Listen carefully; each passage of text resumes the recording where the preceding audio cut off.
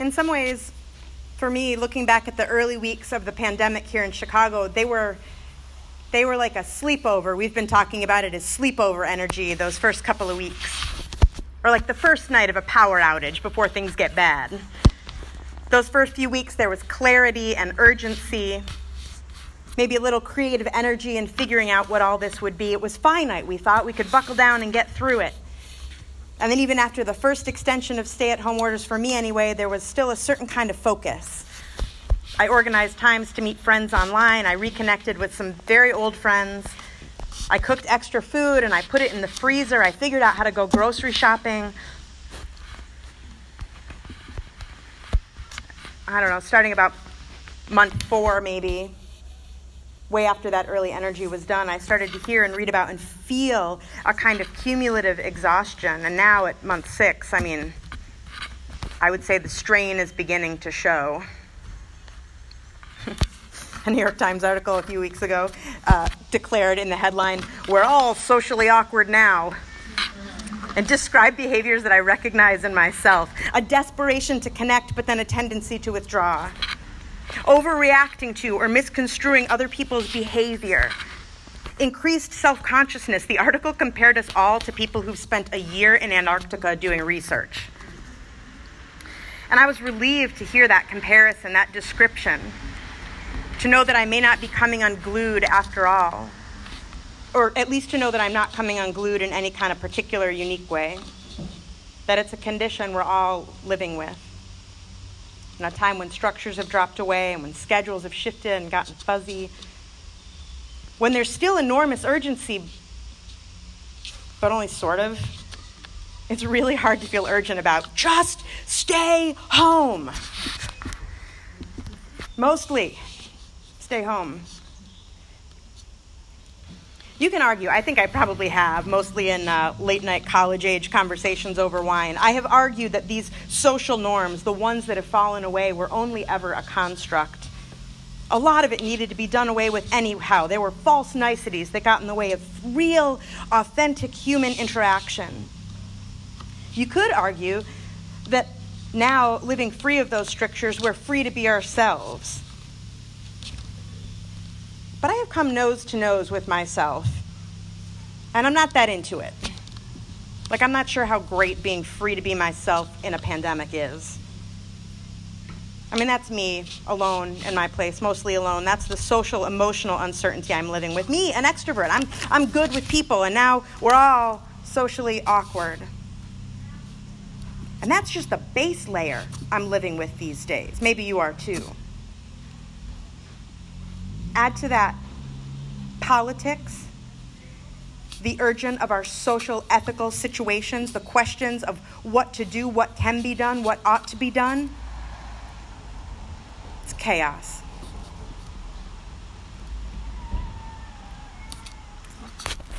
She doesn't remember why she asked, but when my friend Lulu was 7, she asked her dad the meaning of life, and he turned to her with his big, loving smile, and he said to her, "Nothing. It's all chaos," he told her. "Nothing matters. You don't matter." He's a scientist with a lot of energy and curiosity, and he felt freed by all that chaos. He swam where he wasn't supposed to. He drank loads of beer. He didn't wear seatbelts. He didn't use return addresses. He rode a motorbike. And there was a time when the sleeves of his shirt kept getting in the way at the lab, and he just cut all the sleeves off his shirt. He went to work like that for years.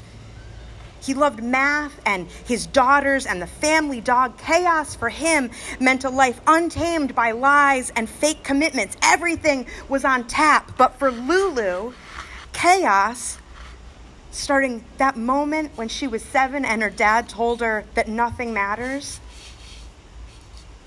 chaos for Lulu meant a cold feeling that started to swirl up in her. It started, she remembered, that very moment. What's the point of any of it? Why go to school? Why glue macaroni to paper? Chaos for Lulu meant fear and a temptation to despair that lasted years.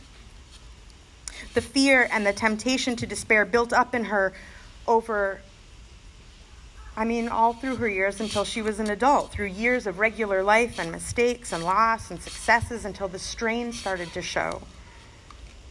Until she found herself living on a friend's couch in Chicago, trying desperately to figure it out.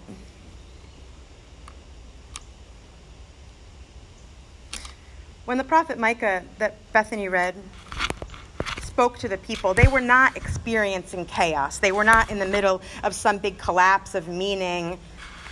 It wasn't a crisis like that. I mean, by some measures, things were going pretty well, although it was a time of huge change. Late 8th century BCE, some things were falling into place for some people.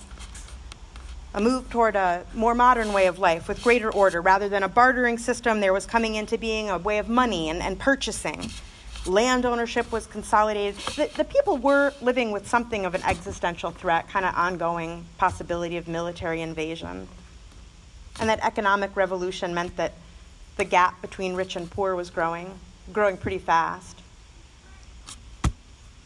But as far as the wealthy landowners were concerned, it was a great time. Many priests and prophets wanted in on that prosperity. It was a time, I read this week, that the common good was being traded for personal self-interest on the parts of courts and landowners and merchants and religious leaders. Another kind of existential threat. And the prophet Micah, with rural roots, spoke into that time.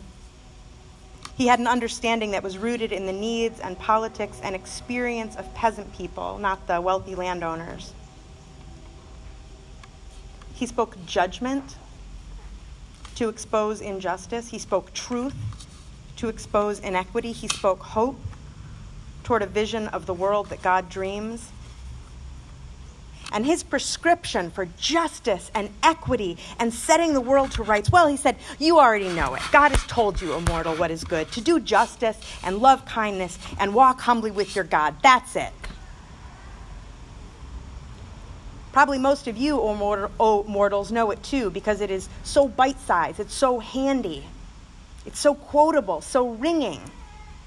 That bumper sticker's worth of order and direction and clarity is sufficient, said Micah. It's sufficiently urgent, said Micah.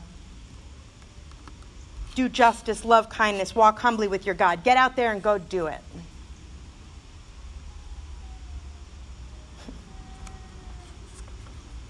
All right. There's a line of thought, I experienced it a lot when I was teaching kids in church, where parents who weren't that religious nonetheless wanted their kids to have religious upbringing because they said they wanted their kids to know the lessons that Jesus taught. And I said, well, what lessons did Jesus teach? And sometimes they would say, Jesus taught us to be nice to everyone.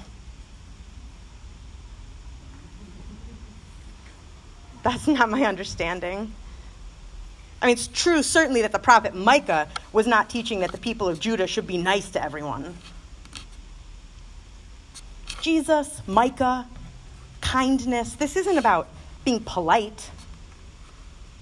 It's not about manners, which there's a little aside here that's kind of a soapbox. Manners are really just a codified set of behaviors that, depending who you ask, are classist and racist, and they're meant to draw lines of division and keep people oppressed. That's what manners are. It's not that.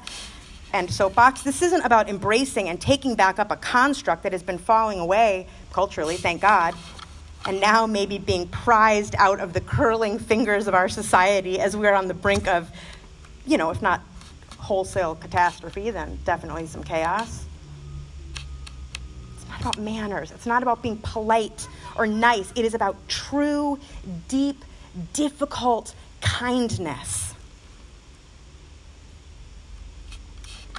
Years before I moved to Chicago, my brother lived here up in Andersonville. And I came to visit him. I went to a Quaker meeting that at that time, I think it still meets there, it was meeting at the Japanese American Center on Clark.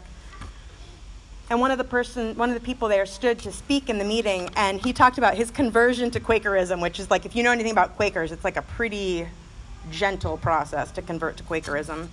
And that's part of what he was talking about. He said when he joined Quaker meeting, he found out that the basically only belief in Quakerism, the way he told it, was to see the light of God in every person.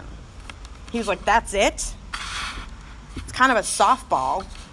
Like I just show up here and we sit in silence and I try to see the light of God in every person. Okay. Go do it. And that's when he realized it was a really tall order. That is the kind of kindness Micah is talking about. Seeing the light of God or seeing the humanity in another person, a humanity that is as deep and full and true as your own. It's kindness that takes into account someone else's political and economic reality. Kindness that believes it when someone says, this political system, it's not working for me. This economic system is not working for me. It's working for the wealthy, for the landowners. Micah's not talking about kindness for the sake of everyone getting along. It's not even kindness for the sake of unity. It's kindness for the sake of clarity. Clarity that exposes injustice, that exposes inequity. It's kindness when kindness isn't easy. It's kindness that if it was offered to you in a time of your fragility, might take your breath away. It is simple. You know it, O mortal.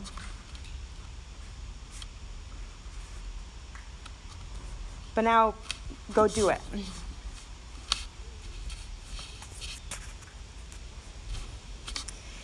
The other day I drove by this guy in an intersection.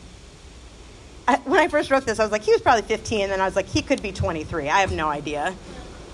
But there was something about his stillness, his watchfulness at the corner, the way his skinny ankles were showing between his shoes and his pant cuffs. I'm too old to know like how old he is, and I'm too old to know if his outfit was cool or dorky. I have literally no idea.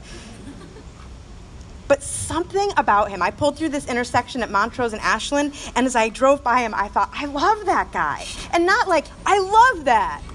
I love that guy. But I felt love for him.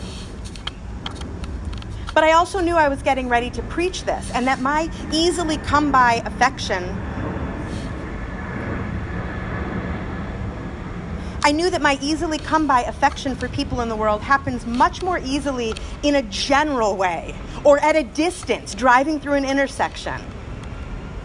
I knew that it is much more difficult for me to practice kindness of the specific, of the close up. I was driving south on Ashland, and I wondered, what if I had that guy in a class? What if he's a jerk? What if he's a smirker? I hate smirkers. I wrote I hate smirks, but I meant smirkers. What if that guy with his little ankles is mean to other people? What if he's not kind? Well, I thought, really committing to the thought experiment, I'd try to understand where he was coming from. I'd try to understand what kindness he had or hadn't known. But I also laughed at myself because I know myself. I know, O mortal, both what is good and how often I am unkind up close. Micah's prescription fits on a bumper sticker, on a magnet, or verse of the day calendar, but it is not easy. That's why he used the rhetoric he did to ramp up into it. What do you want from me, God? Sacrifices? Thousands of sacrifices? What, should I give you my firstborn? It sounds like Micah had heard this kind of rhetoric, which to me strikes, it's like, I've got middle school bullies on the mind, right? It's like when you say to a kid, you're like, you've got to treat each other better than this. And the kid says, what? How can I help it? I can't be your best friend. And you're like, listen, you little jerk. Nobody said anything about being anybody's best friend. Just be kind. That's not all what I wrote on the page. That's my answer. The answer from Micah, from Jesus, doesn't involve calling anyone a jerk, but it does say just be kind to this specific person based on what they need.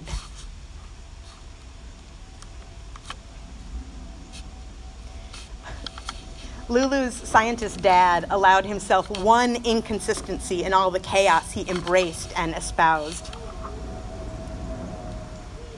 As emphatic as he was that nothing matters, he didn't matter, 7-year-old Lulu didn't matter, Lulu's dad treated everybody as if they do matter. He's a teacher, and a parent, the kind of guy who jokes with people he doesn't know at the nursing home to see if he can bring a light of laughter to their eyes. He prioritized taking care of other people, family and strangers. Lulu herself, after her time living on a friend's couch, came back to that same idea. She wrote a book about all this. It's a great book. It's called Why Fish Don't Exist. The book ends more or less where she started, in chaos and meaninglessness. She doesn't find God. She doesn't find any order at all. She actually lets go of some. But she arrives back at something simple, something she had been told was good from the time she was little. She remembers, she relearns that in all the chaos, we can treat each other as if we matter because to one another we do. To each other we are parent, friend, a source of laughter, a way, she writes, of surviving one's darkest years.